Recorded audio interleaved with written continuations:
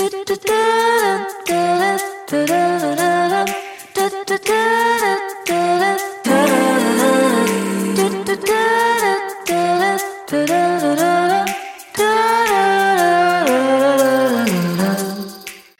I'm Rachel Sosin, and this is 6 Degrees of Innovation, a podcast that grew out of my natural curiosity and love of innovative solutions to big and little challenges.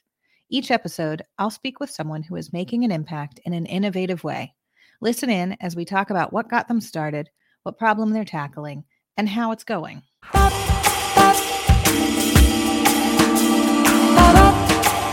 This week, I'm talking with Dan Phan, founder of Workbreaker, providing unique business experiences that blend Dan's leadership and training expertise with time to focus on your work and curated exploration of Lisbon, Portugal, where he lives. This study abroad for grown-ups was what drew me to interview Dan, but the conversation turned into a great brain wander through how we engage with learning, new ways to frame our time, and lots more. Hi, Dan. Thank you so much for joining me. I really appreciate it. Thank you for having me. I feel like I have become quite a LinkedIn fan of yours. And so I'm excited to have a chance to meet you for real, even if it's through a screen. I found you initially because you were posting some findings that were from the Zeus Jones Resiliency at Work report that aligned with what you were finding in your own work with Workbreaker. And two of the points struck me as things that I really hold dear. One is building a culture of trust, and the other is having a sense of radical honesty. And so then I just needed to know more about Workbreaker. It looked fascinating. And so I was wondering if you could start by giving me what Workbreaker is, because obviously you can do that much better than I can.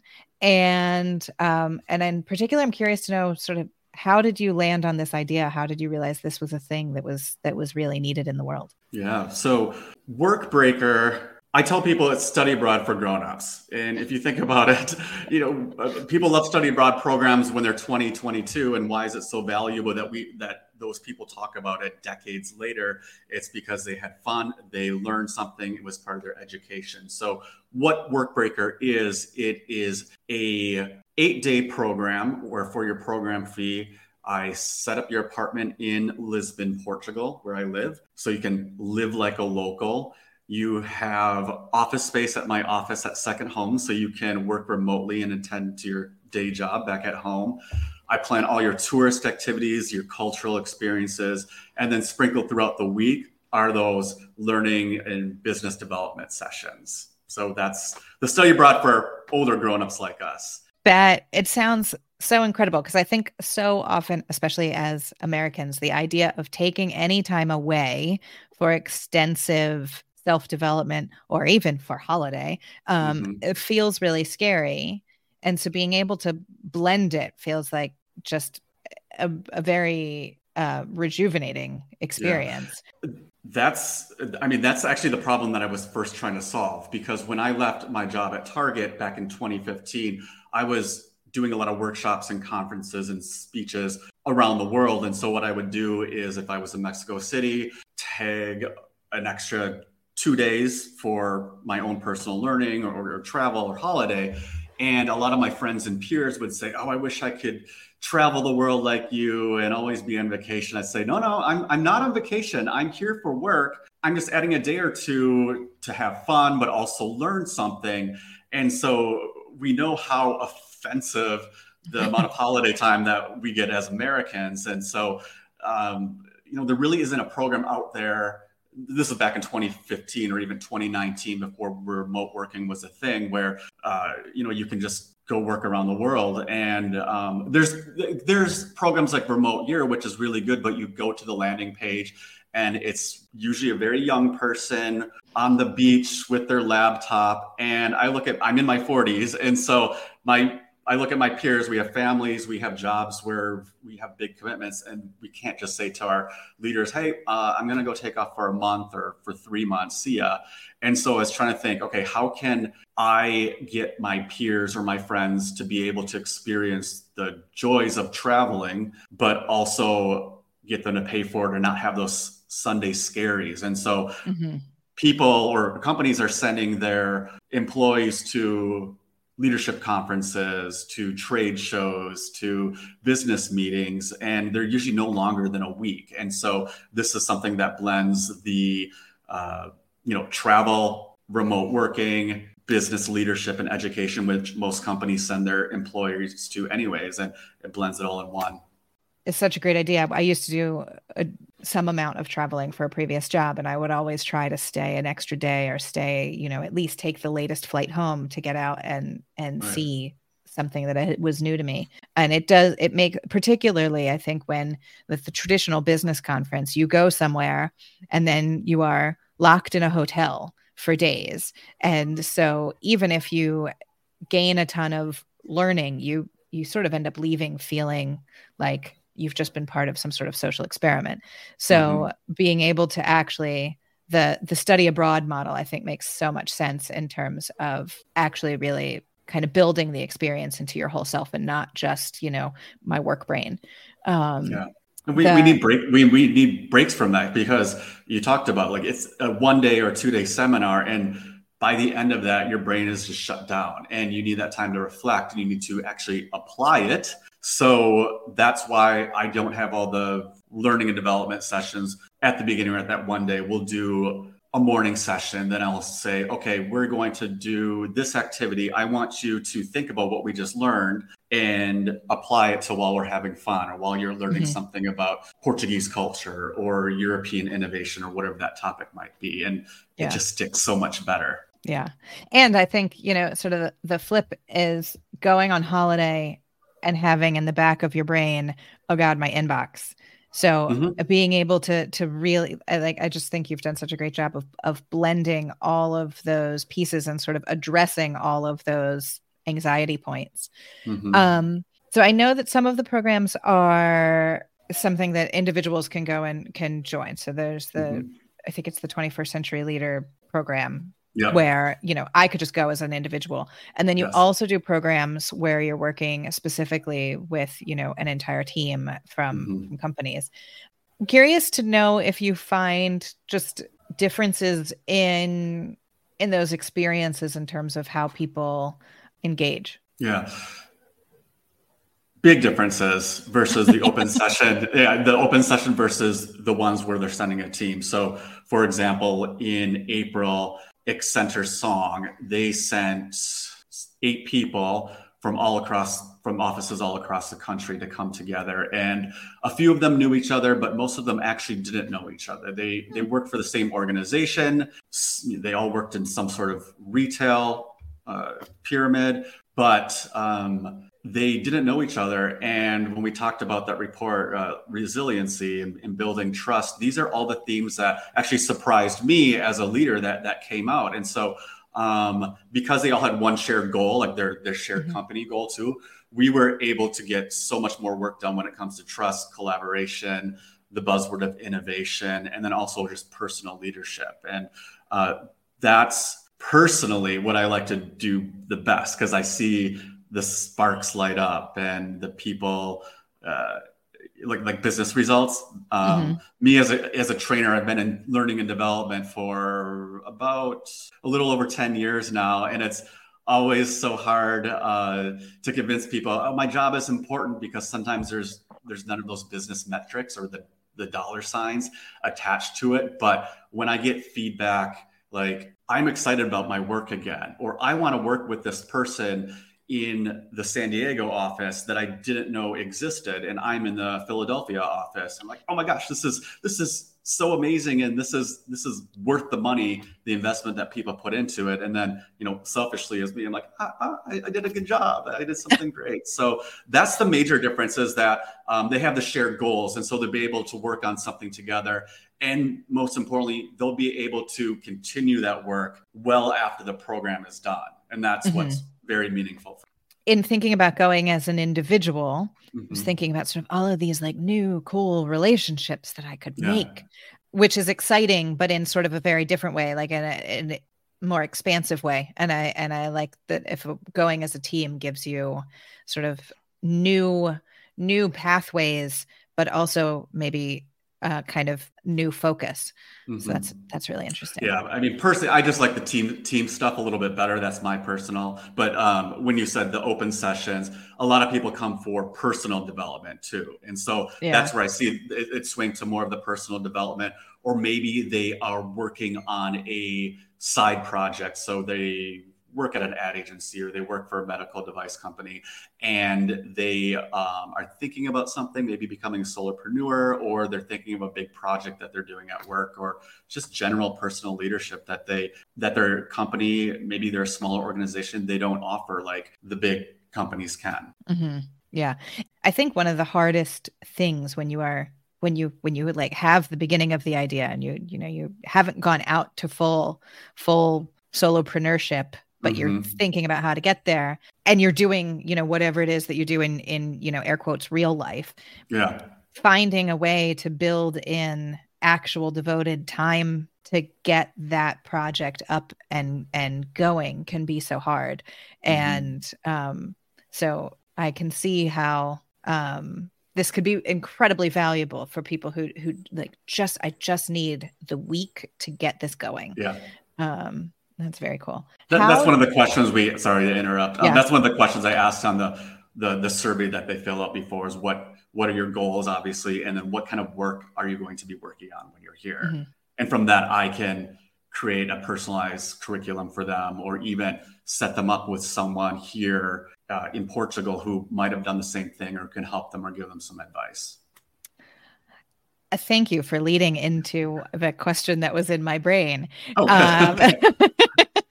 How much curation do you have to do to sort of tailor it, and how much is that your vast experience has given you the ability to build a program that people can take what they need where they need, and sort of how do you strike that balance so that you aren't having to completely reinvent the wheel every single time? That was like 5 questions. Yeah. No, it's a very good question, because sometimes I do struggle with that, because those open sessions where it's individuals are a little bit more work from that curation in the planning side.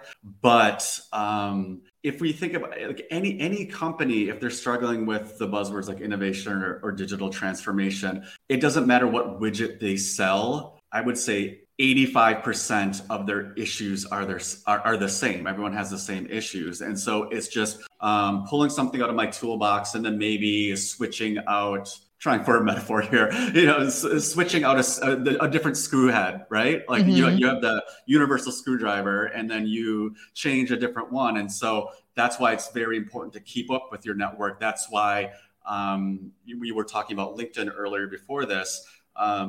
It's important to keep that up and comment and know what people are doing. So if someone's working on something that I might not have personal knowledge, I can be a connector for them. Or I even feel safer saying, I don't know the answer to that, but I think someone might be able to help you, or let's look it up together.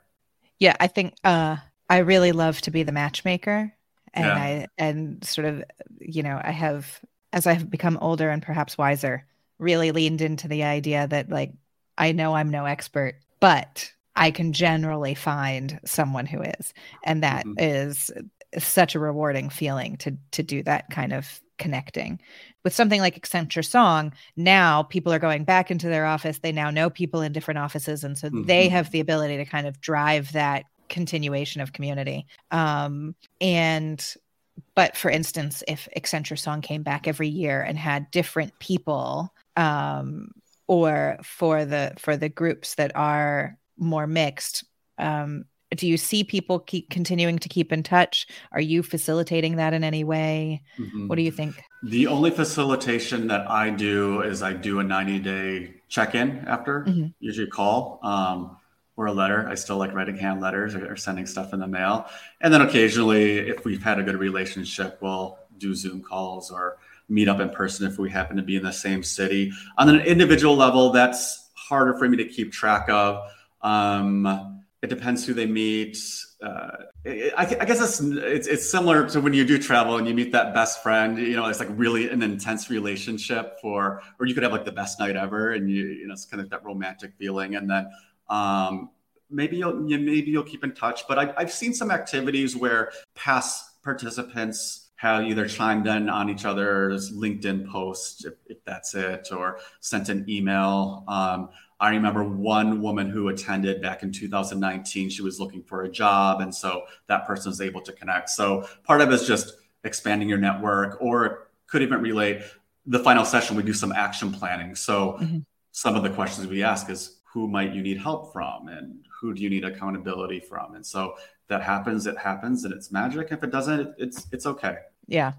I think that is kind of a bold approach. My experience, particularly, I think maybe in general, but also recently, has really been, and I think it is perhaps in some ways a response to COVID and the isolation of COVID. It's been sort of, everyone wants to build an everlasting community. And there is, in fact, value to a time-bound, turbo-bonded experience. And like your example of a night out, I have this memory of this years ago. I think it was 2010 or 2011. I went on a solo holiday to Iceland, and I was on a tour, and there was a guy who was also solo. And so we started chatting, and then we got back to Reykjavik at like 11 o'clock at night. And he took me to this super cool club that was in like an old house. So like it was a different DJ in each room, and it was absolutely amazing. And I like tried very hard to hold on to that when I got back, and then quickly realized, like, I don't know that I have anything in common with this guy. And we live like on different continents, but it was a magical experience. Yeah. And I got to see cool things, and like, that's good. It's in the box, and now I can go on. And I think that now, every kind of community that I'm in has some sort of new platform that it is building, or has some sort of platform that it is trying to utilize better. And maybe we don't all need to be in long-term communities. I agree with that. We don't need to be. We need to set boundaries for ourselves as well, because sometimes maintaining a community can put a lot of pressure on us. We feel like a bad person if we're not keeping in touch. And it depends where we are at life. I've been living in Lisbon for 8 years. And when I first moved here, and you can relate to this, moving to a new country, you need to build that network. And so you're doing more of the social things, and you're keeping in touch, and you're setting either personal or professional goals of building a community. And now when someone says, "Oh, hey, Dan, someone just moved to Portugal, do you want to meet them?" I just say, like, I don't even have time for my real friends right now. I'm not trying to be a jerk about it, but I'm not in that community networking, like building a personal community here. However, if it's something business related, or what I'm working on right now, that where I can help the other person and then they can help me, sure, go for it. And so like your Iceland example, you probably know that if you happen to be in Iceland again, and this person was there, and you just sent them a quick message, "Hey, you want to grab coffee?" You could just pick up where you left. And there's no pressure. There's no, "Oh, we need to do this again." Because sometimes, life is that continuous, "Oh, we should grab coffee sometime." And it never happens until one of us is gone. So I think we need to give ourselves permission to set those boundaries, and to accept that, hey, building our community or maintaining a relationship served me at one time, but maybe it doesn't serve me currently in this moment. It's interesting. So I moved abroad like 15 years ago now-ish. And it was such a different experience because technology was so different. Sure. And, I think it was when I moved abroad, I also got my first smartphone. And, but I don't know if Facebook Messenger existed yet. It might have. I can't really remember. But it was really, really hard. And so it felt really isolating. And my experience now has been interesting, because I have, in many ways, I have felt like I have been able to really maintain all of my relationships from the United States, because texting and voice memos and things like that mean that you really can have asynchronous communication. And so time zones don't really matter. So I think in some ways it has been less isolating, but there has also been sort of a little bit more of a need to say, like, I'm over here building something new. And so, I can't be the one who is pulling this relationship along. Like, it has to be a little bit of both. And so that kind of boundary, just even sort of figuring out what those boundaries were for myself has been a really interesting learning experience. This is definitely like going way off the path of of Workbreaker, but it just sort of it along the lines of thinking about, the study abroad model. I think that there is something that there is like kind of a connection in just in terms of like how you can exist in many different places in the world in a connected and disconnected way, but disconnection in the positive sense. And I think that's really interesting. This is like a sort of a weird small question, but it just sort of on the Workbreaker website, there's, like the FAQ of what I need to bring, what I need to do. And there was something about, like explaining how people can do international phone plans. I was curious to see if people sort of like, I hope maybe do a little bit better when they are in the Workbreaker experience of disengaging from their phone when they are not in, the work mode part. Or if you've even noticed. I haven't noticed, and I would only be offended if I was presenting and giving a workshop and they were on their phones. But I think the whole premise of this is not to disconnect and be this is not a retreat. Like, that's a bad word in my style guide. This is not a vacation. This is not just working as well. It's like that combination of how do you discover how to have life and work on your own terms. It's not an 8-hour day straight through. It might be 8 hours sprinkled throughout the day with different learning activities. So it might be you wake up and you have coffee at a cute little Portuguese kiosk, and then you go to work around 9, and then you get stuff, like the emails and stuff done, and then you do a learning session, and then you go have lunch somewhere and explore something new, and then you come back to work. And it all depends on your energy level throughout the day as well. And so I am okay if people are on their phones. They might need to FaceTime their kids, or they might need to, they really might like posting stuff on Instagram. And so I think everything in moderation, that's my rule for everything. Alcohol, like bad food, being on your phone, everything is okay in moderation. And so as long as you learn to, work all those together, I think it's fine if it's not affecting something else. Yeah. What made me think about it was that sort of thinking about how when you go to a conference and you have the feeling of like, oh God, what's happening in my inbox? Or you go on vacation and you think like, what am I missing? And by having everything sort of integrated, does it remove some of that anxiety about what I don't know about kind of thing? I think it does. In the way that I have the program set up, it's not all work one day. It is not just tourism one day. It is not just cultural stuff one day. It is the mix of both. And I actually haven't changed the schedule more than probably 5% since the start in 2019, just because it works really well. That's amazing.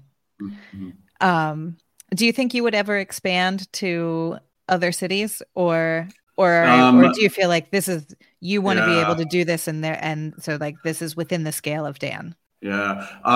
Good question, because I get that a lot from people giving me unsolicited advice on how to be a millionaire. And I say, I don't want to be a millionaire. I do this because I'm a solopreneur. I'm not an entrepreneur. And I think the difference between me and an entrepreneur is an entrepreneur wakes up and says, how can I make more money? How can I grow an empire? Which is amazing. That's how some people work and love, and that's what they want to do. Me as a solopreneur, I wake up and I think, what kind of life do I want to have? And then I build a business around that. So I know I love my life here. I love that I can see my family when I want to, that I can go on a vacation when I want to, not these lavish ones. And so I know exactly how much money I need to make. And then I build businesses or experiences around that. And then once I kind of hit that, I don't stress out about it. And I don't think about growing more.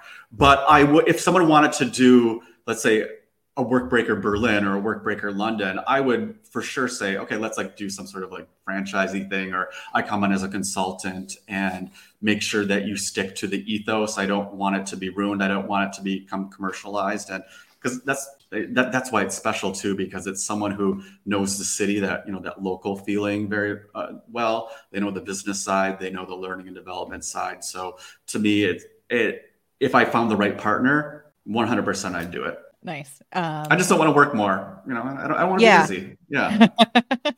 And I also like that, if you ever decide that you want to move to another city, you could find, you could Yeah. take this with you, which I think is nice, because a lot of the time you have a job and you want to move somewhere else, then it's like, well, now I need a new job. But you've actually built something that is attached to you and portable, which I think is pretty cool. Thank you. Could we talk a bit more about the cultures of trust and radical honesty, Sure. and sort of how that unfolds in Workbreaker? Yeah, with cultures of trust, this is something that I've been learning from the participants more, that I've been discovering as more people go through it, especially after the pandemic. A lot of people, we have team members who have started at organizations who have never met someone in person, only through Zoom. And you can do your work okay, being 100% remote, but it's hard to build that human trust on the side of it. But I always start that Monday learning session with a personal values exploration. And the way that we do it, it's very honest. We learn so much about the person. I'll use the V word, vulnerable. It's some people love that word, some people hate it, because I think I think men hate it more than women, because being vulnerable seems more demasculizing, but I don't think that's the case. That's something we get into in another podcast. But what I see is it really opens up the trust when why is someone like this, or why do they have these interests, or why didn't I really jive with them in the past meetings? And you discover, well, this is what they value, or this is the person that they grew up with, or this influenced their life. And so building those circles of trust when you're in with someone it's the framework that's needed to create a good team. Mm-hmm. Does that answer your question? Yeah.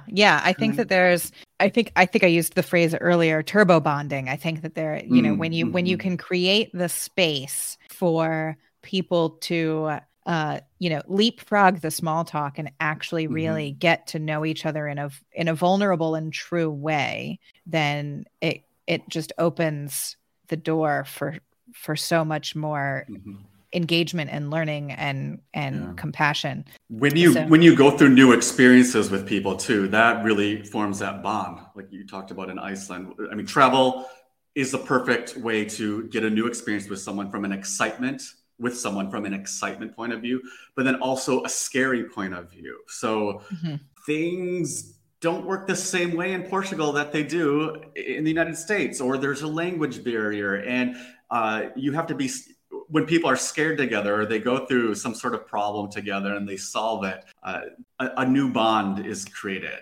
You create a new memory, you create inside jokes that will last forever. And it just makes you want to be with that person more. Yeah, absolutely. I'm going to take a hard turn here. And I'm not sure how to make the segue, although I guess it's related to study abroad, sort of.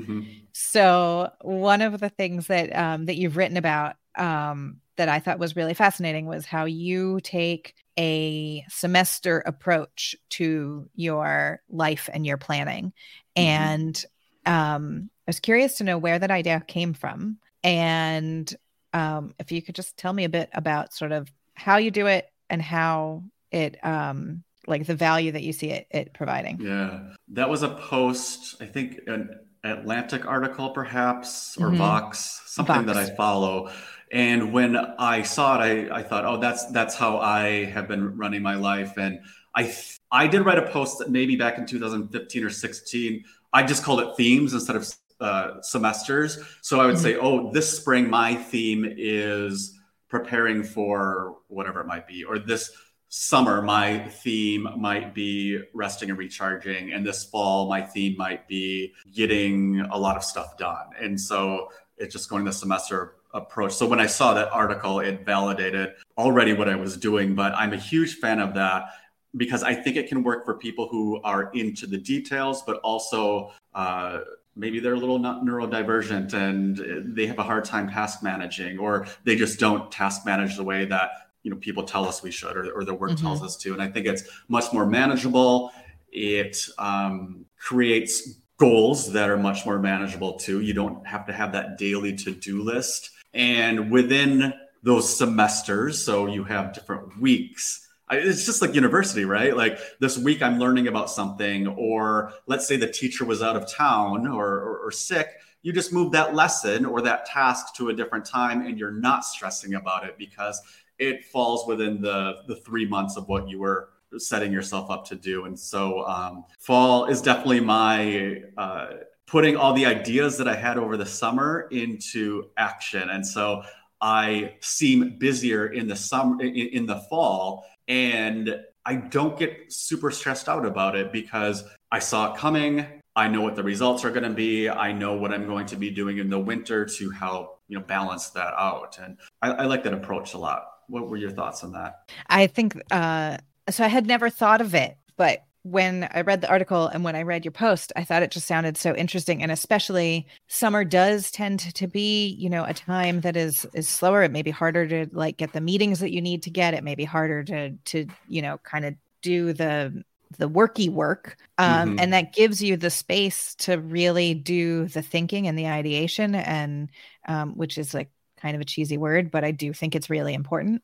And then going into the fall, or as autumn, as they say here, feeling like, I imagine that even if you are busier, you're also probably more excited because this is like the new and the fresh, and all these ideas that you have been contemplating and working through are now getting implemented. So that feels like a great way to kind of offset burnout of giving yourself the up and the down, but also giving yourself the time to really do the thinking. I think so much of the way, at least I feel like I sort of approached life for so long, was that you have to always be doing. And so then you don't really have the time for the thinking. And so having a little bit more of a seasonal or semester approach would give more time for that. It makes it easier to say no to things as well, which is very hard for us. So I, like this summer, I wasn't doing a lot of the networking events, even though like summer's going out and partying and stuff.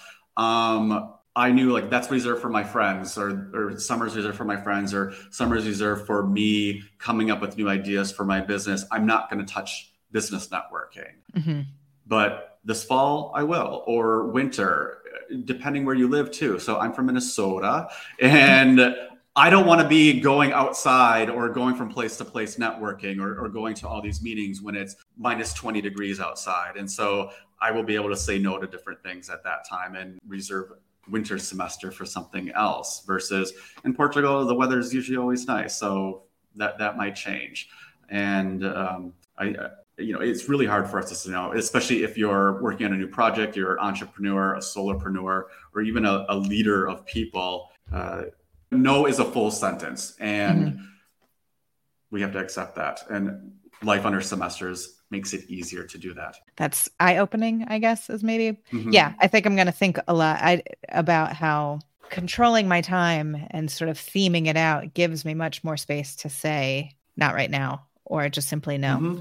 I like that, because I do think I definitely, I'm getting better, but I do still fall into the sort of, I want to do it all. And then there comes a day where I just, like I can't leave the couch. I now want to just spend some time thinking about how I can kind of reframe my own. I do too, because I'm thinking about, I have a really good friend who she does suffer from seasonal depression. And, if she knows that, then she can frame her semesters very differently and not have the pressure to do things. Or maybe you have a child that has some special needs that you need to attend to, and the spring might be very busy with that. Or I think it's just a really good concept. I do want to. You're making me want to dig into it more than the article as well, and how it can serve other people, or how I can help others realize this and plan their life this way. Yeah, because I love a good planner. I held on to a paper planner for a very long time. And I, particularly because I am not a person who naturally has structure. So I really kind of held on to a planner for a long time as a way to build structure for myself. And in some ways it was really valuable. But I think one of the things that was actually really good to learn was how to sort of use structure to my benefit instead of using structure to lock me in. I am much better at doing certain things at different times of the day. And I now know that. And so now I can build a structure for myself that aligns with when I'm really good at thinking, when I'm really good at, mindless tasks and that kind of thing. And so I feel like I've been doing that for a while on sort of a, like part of the day frame, but thinking about it bigger across the year feels interesting. And then I did not think of it that way. Because I'll have to show you this graph that I use of my energy level throughout the day. And this is actually why I do love companies that are flexible with remote working or remote time of the day, because everyone's energy levels or motivation levels vary throughout the day. I'm a huge morning person. I rarely need to set an alarm. I'm that person that once I'm up, I am singing, I'm doing whatever. Like let's plan some meetings. Let's go for a jog. Let's get coffee. But early in the afternoon, nothing. Like don't talk to me. It's my nap time.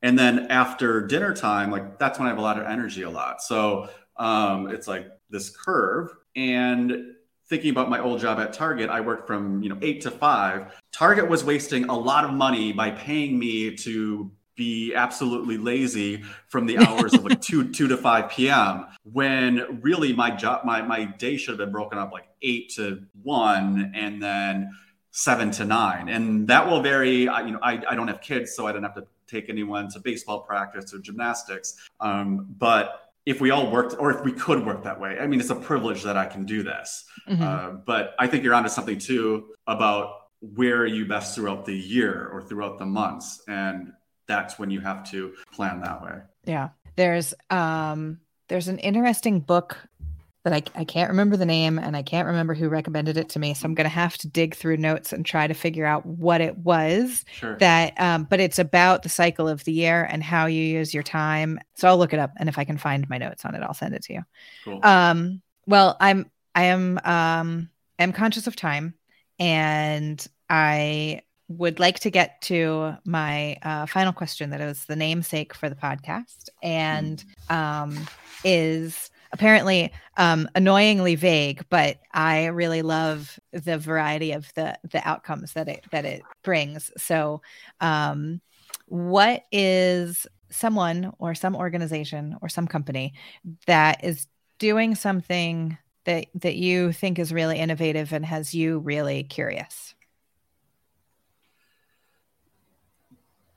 I wrote a post last month that was probably my highest impression post on LinkedIn. And I said, forget ChatGPT, forget Tesla. The most innovative product of the year is the pot-sized spaghetti from Target own brands.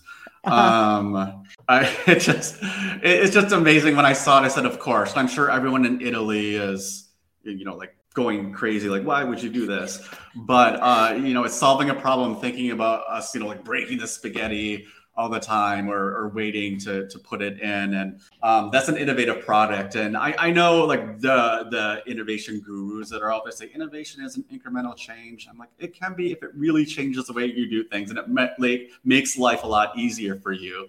That's something that I thought was really simple and innovative, and it gave me a laugh. But one company that I've been impressed with, and I haven't had a chance to buy it. I'll go back to the United States next month for work. But it's this company called My Simple Pet Lab. And they started, I think it's a newer startup, and I know they're for sure in Target, and they're probably in some other stores, but it's at-home pet kits and healthcare kits. And what I was thinking of, okay, it's not a new concept to get your pet checked for your infection or if something's coming out the wrong end, but think about that fear you have as a pet owner. Like, I don't know what's wrong with my pet. And having to call the vet and they might not be able to get you in. That's really, really scary. So you can have these in-home tests, and I love it that it's digital because you set up your account online and then you send the results to the vet and they can communicate with you that way. It's 21st century healthcare, but just for pets. So I really I like that organization. I like what they're doing. So I'll be excited to see what comes from that. I just really like, I cringe at this because I do like what Uber, like I don't like Uber as a concept of what it's, how they treat their workers, for example, but all the new products they're just not a taxi company. They're getting from point A to B, not just humans, but your food, any products or items. So my house right now, if I forget my keys, the door will automatically lock behind me. And that was just like such a fear that I have. And even leaving keys with someone else, I still have to go there. But I did lock myself out accidentally last year. My friend lives probably, a 20-minute ride, 30-minute walk. And, with Uber package delivery, I can just say, hey, I'm sending an Uber to come pick up the keys and then bring it back. I mean, it's just like, it's not. I did not know that existed. Oh, yes. So do like just keep things at your friend's house, or if your friend borrowed an umbrella from you and there's, like I need it back, just say, okay, I'm sending an Uber to pick it up. So it's not just about getting humans from point A to point B, it's getting things. It's, with grocery delivery and food, and who knows what's next with that. So that's what I think is also innovative. That's really interesting. I didn't know that they had that. So here in London, the Transport for London, TfL, covers the overground, the underground, and also the Uber boat, which is it is essentially like the overground, except along the river, but it has, stops along the way, and you tap in and out the same way you do onto the subway. But for some reason, and I don't know why, it's called the Uber boat, but it's not like you can call it on the Uber app. But so it's really, I think, just a marketing piece. But I had a funny conversation with someone who was visiting London last week because they saw Uber boat and thought that they could genuinely call a boat. And they were really excited about it. Yeah, I felt bad when I had to tell them that they were wrong. And it would be amazing. So maybe that's next. Maybe this is like the soft launch of Uber boat. We'll see. Yeah. Well, thank you, Dan. This has been welcome. really fun, and I'm now really doing some deep thinking on approaching my time and my calendar and the goals that I have. And I'm also my job as a trainer is complete. Exactly. And I'm trying to figure out how I can come to Workbreaker next year or at some point. And I hope I can figure out a way to make it work. I would love to have you. Thank you. So thank you so much.